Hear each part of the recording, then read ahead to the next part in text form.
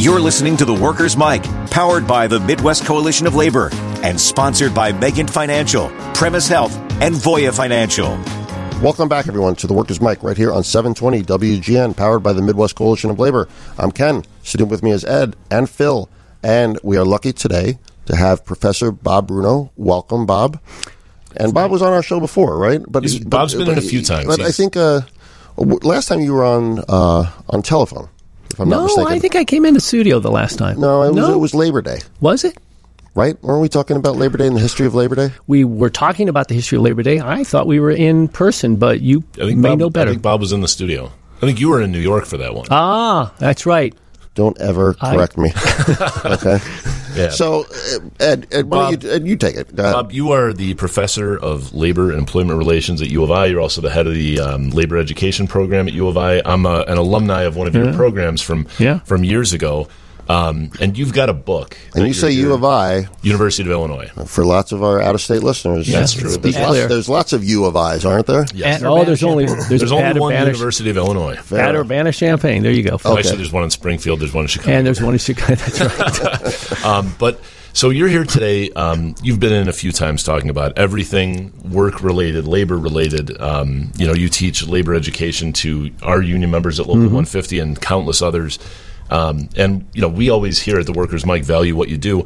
And I was excited to see that you've got a book out entitled "What Work Is." It's almost not a sentence, by the way. What work is? Yeah. I don't know. That's a good point. I'm not a language arts instructor. English I'm not What work is? Yeah. Bob, is this your first book? It's actually the fifth. I'm still working on titles. Yeah. Somebody else writes. I'd hate to see the other titles. But I've got a little bit of background on this because as a student in Bob's program, he does this exercise where he'll hand out a survey, and everyone in the class has to answer a question. Okay. And it is, work is blank. Gotcha. And you have 6 words to describe what work means to you. And the title of this book is What Work Is. So tell us a little bit about how you turned all these questions into a book, Bob. Yeah. Well, that's great. I appreciate getting the opportunity to do that. In all of my classes for years, I want to have conversations that are meaningful to the students. And whether it's a labor history class or it's a labor and politics class or a collective bargaining class, I think you have to start with that primal activity that all of us yearn to do and do so much of it, and that is work. And I want to start with that conversation because I feel like you need to get to the root of the subject, and that's something that can connect everybody in the classroom. So the idea was to offer this brief writing exercise, and it is correct. I ask people to do a little bit of writing. I give them 2 words to prompt them. Work is, and then I ask them to complete that statement using 6 words or less. Wow! And the idea is to use a brief prompt to force them really to come up with something that they feel, and that will be provocative. And in fact, I was inspired by something National Public Radio did around the subject of race to try to kind of get at how people experience race. And again, they use that sort of 6-word prompt. And I've been collecting these essays. For how long? Oh, geez. For maybe about a dozen, maybe 10 years. Wow. And they've been piling up. And each time we do the exercise, we then have extensive conversations about the meaning of what they had to say. And I ask workers to stand up, right, to witness to this. And then after curating all of the essays, I realized there were some dominant themes that were popping out. Like what? Well, like time, right? So many workers offered essays. Things like, work is forever. Work is why I'm not fishing more. Yeah. Right? Yeah. Work is planting a tree for my grandchildren. All right, they're talking about present time. Yeah. They're talking about, in other essays, past time, a legacy that they bring, but they're also thinking about the future. So when they're working in the present, it's an investment in the future. So time just rippled across many of the essays. Space was another thing. Where they work. Right? Yeah. And also the physical world around them is a world they built. We don't see the names of operating engineers on buildings or on highways. There would if they could. Well, and maybe they should, because their work is embedded. Sure. There. Right. So space was a powerful concept. On what you just said, I think it's important to note, I mean, in the building trades, anybody who's ever had a father or an uncle or somebody in the building trades, if you're driving in the car with them, they'll drive past a building they worked on, and it's like, see that? I built that. And I think anyone who's got a family member in the building trades can relate to that. We're doing a class with welders, iron workers, painters. They would actually, and there are a number of they will reference where they work. So work is on the side of the road, or work is in Millennial Park, or McCormick Place, or McCormick Place, things like that. So it's definitely, there's a piece of geography that they associate with. A third important theme was just the diverse ways that work leaves an impact on your life. So it's the physical impact, right? It's a psychological impact, the emotional impact. There's the impact of feeling joy and satisfaction in doing the work that you do. So everything from work is killing us slowly,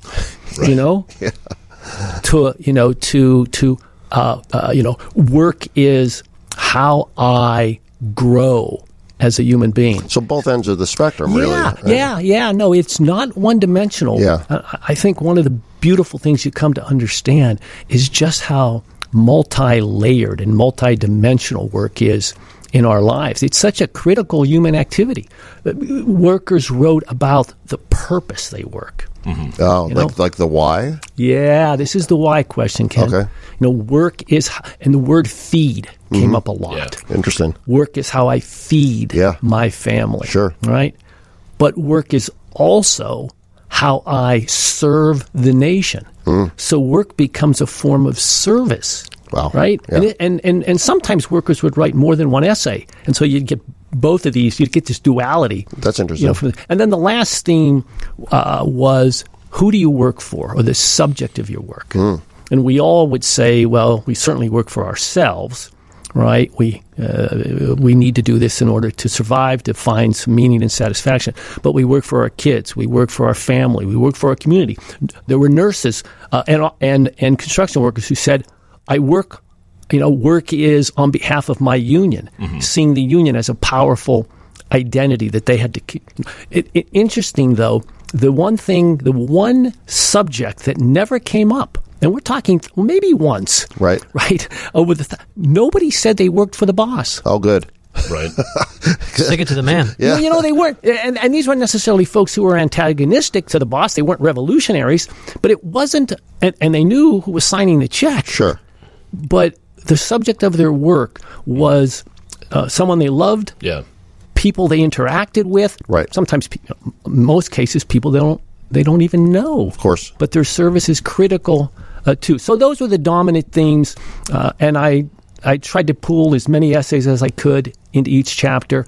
Also draw on some philosophy, because there's been some great thinkers who've sort of thought about identity and work. Bring in some poetry, bring in some music, and then bring in some contemporary stories and data about the labor movement, about the workforce, bring in some history. Hopefully it's a real accessible work to people. I thought so, and I think part of the culmination of the book was where you brought in this question of who do you work for, and how so many people's jobs are identified by who they say they work for and their feelings toward work. But I think it says a lot that you mentioned that people don't work for their boss. Like people who have jobs that maybe they don't get a lot of satisfaction or personal growth out of, they do it for their family. They're always working toward a goal like that.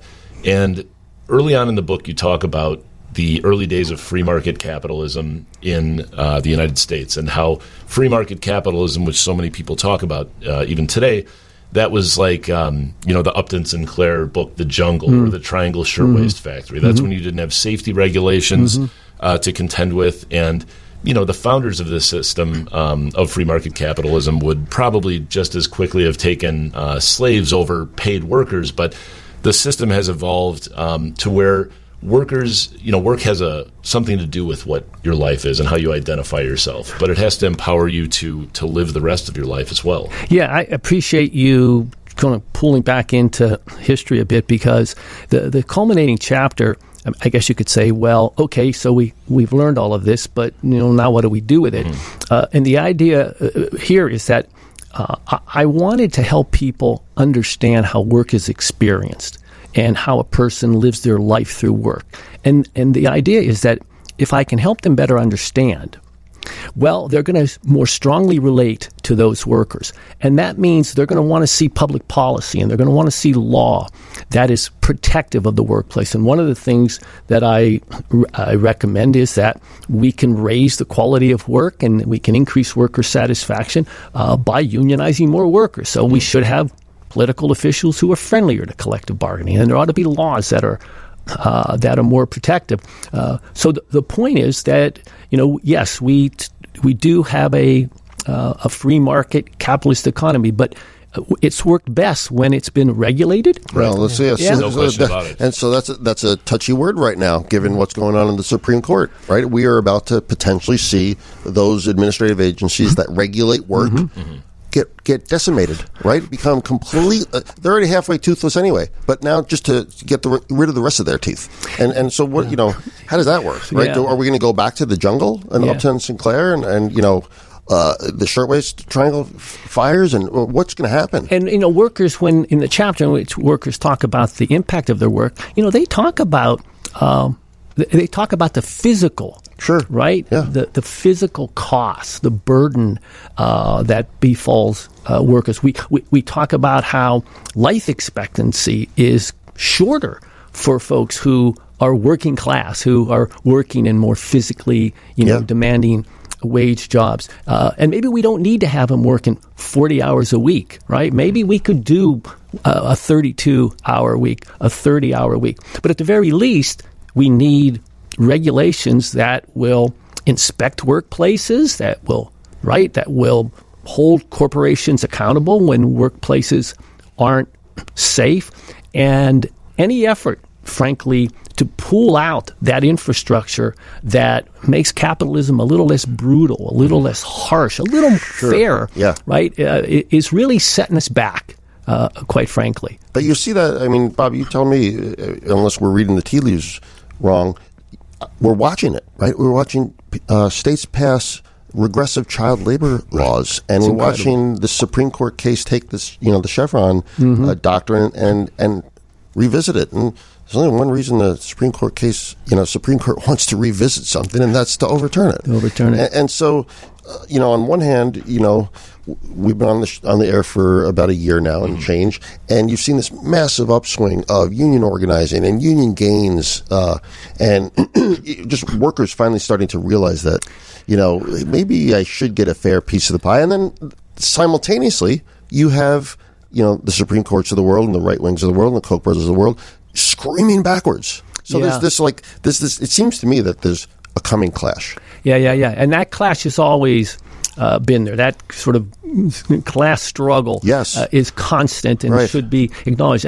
And I got to tell you, what these essays really reveal, and the deeper discussions that you have with workers, it's somewhat, it's genuinely heartbreaking, because these workers talk about making America possible. Right. They talk about their community being healthy. Absolutely.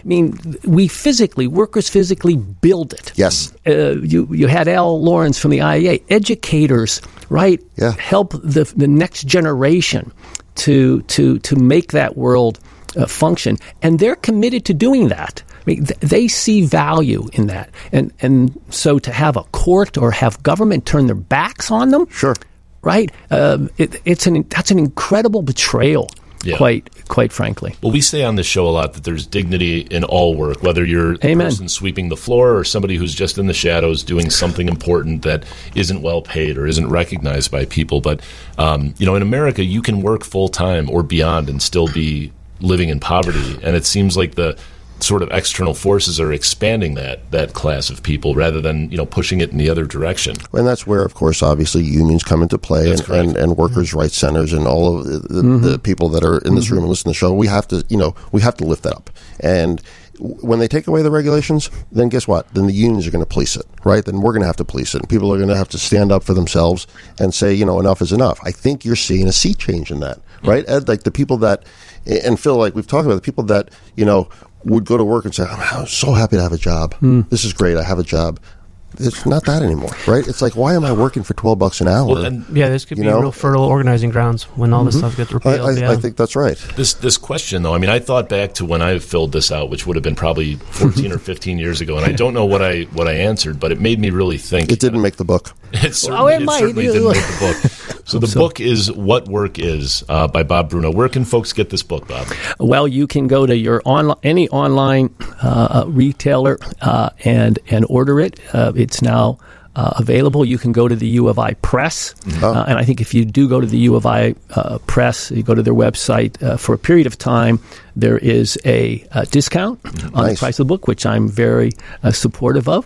So hopefully people will check it out. That's awesome. Let me know what they think. It was a great book, and we really appreciate you taking time out of your schedule. Yeah, thank you so much. Here. Always a pleasure to come on the program. Thanks for having me. Yeah. Good work. All right, we'll be right back with more of The Workers' Mic right here on 720 WGN.